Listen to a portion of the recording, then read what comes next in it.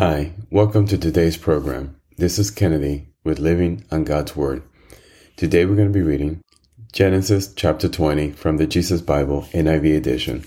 We'll review key takeaways and we'll end our session with a prayer. Abraham and Abimelech. Now Abraham moved on from there into the region of Negev and lived between Kadesh and Shur.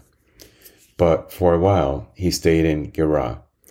And there Abraham said of his wife Sarah, "She is my sister."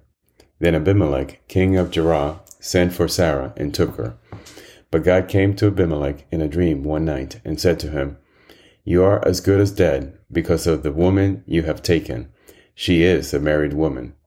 Now Abimelech had not gone near her, so he said, "Lord, would you destroy an innocent nation? Did he not say to me, 'She is my sister'? And didn't she also say, 'He is my brother'? I have done this with a clear conscience and clean hands." Then God said to him in the dream, "Yes, I know you did this with a clear conscience, and so I have kept you from sinning against me. That is why I did not let you touch her. Now return the man's wife, for he is a prophet, and he will pray for you, and you will live. But if you do not return her, you may be sure that you and all who belong to you will die." Early the next morning, Abimelech summoned all his officials, and when he told them all that had happened, they were very much afraid. Then Abimelech called Abraham in and said, "What have you done to us?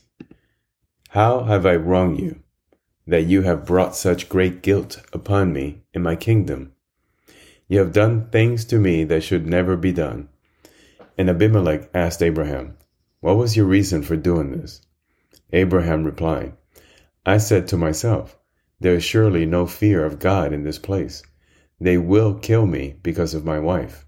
Besides, she really is my sister, the daughter of my father, though not of my mother, and she became my wife.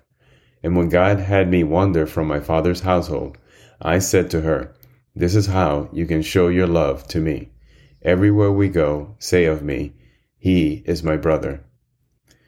Then Abimelech brought sheep and cattle and male and female slaves and gave them to Abraham, and he returned Sarah his wife to him. And Abimelech said, "My land is before you. Live wherever you like." To Sarah he said, "I am giving your brother 1,000 shekels of silver. This is to cover the offense against you before all who are with you. You are completely vindicated." Then Abraham prayed to God, and God healed Abimelech, his wife, and his female slaves, so they could have children again. For the Lord had kept all the women in Abimelech's household from conceiving because of Abraham's wife Sarah. This is the end of Genesis chapter 20. So we see here the story continues for Abraham, where he is now taken into Abimelech's kingdom and his wife Sarah is taken from him.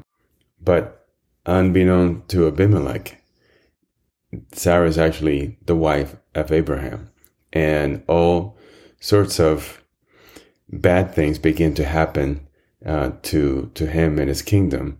And in a dream, Abimelech is then revealed by God that he has taken Abraham's wife.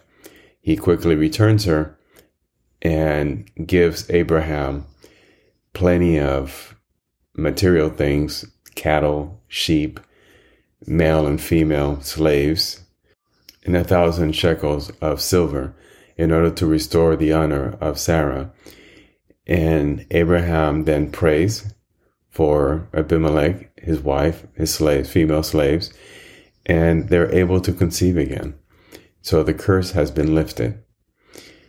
So let us end now with prayer. Father God, thank you so much for your daily word, for feeding us this morning, for allowing us to wake up and be healthy and be able to breathe and listen to the birds chirping and listen to your awesome and magnificent creation and just realize that we're alive and that just to be able to have breath again, we are to be grateful. We are to be thankful for being alive and having the energy in our bodies so that we can worship you and praise you and tell you how much we love you.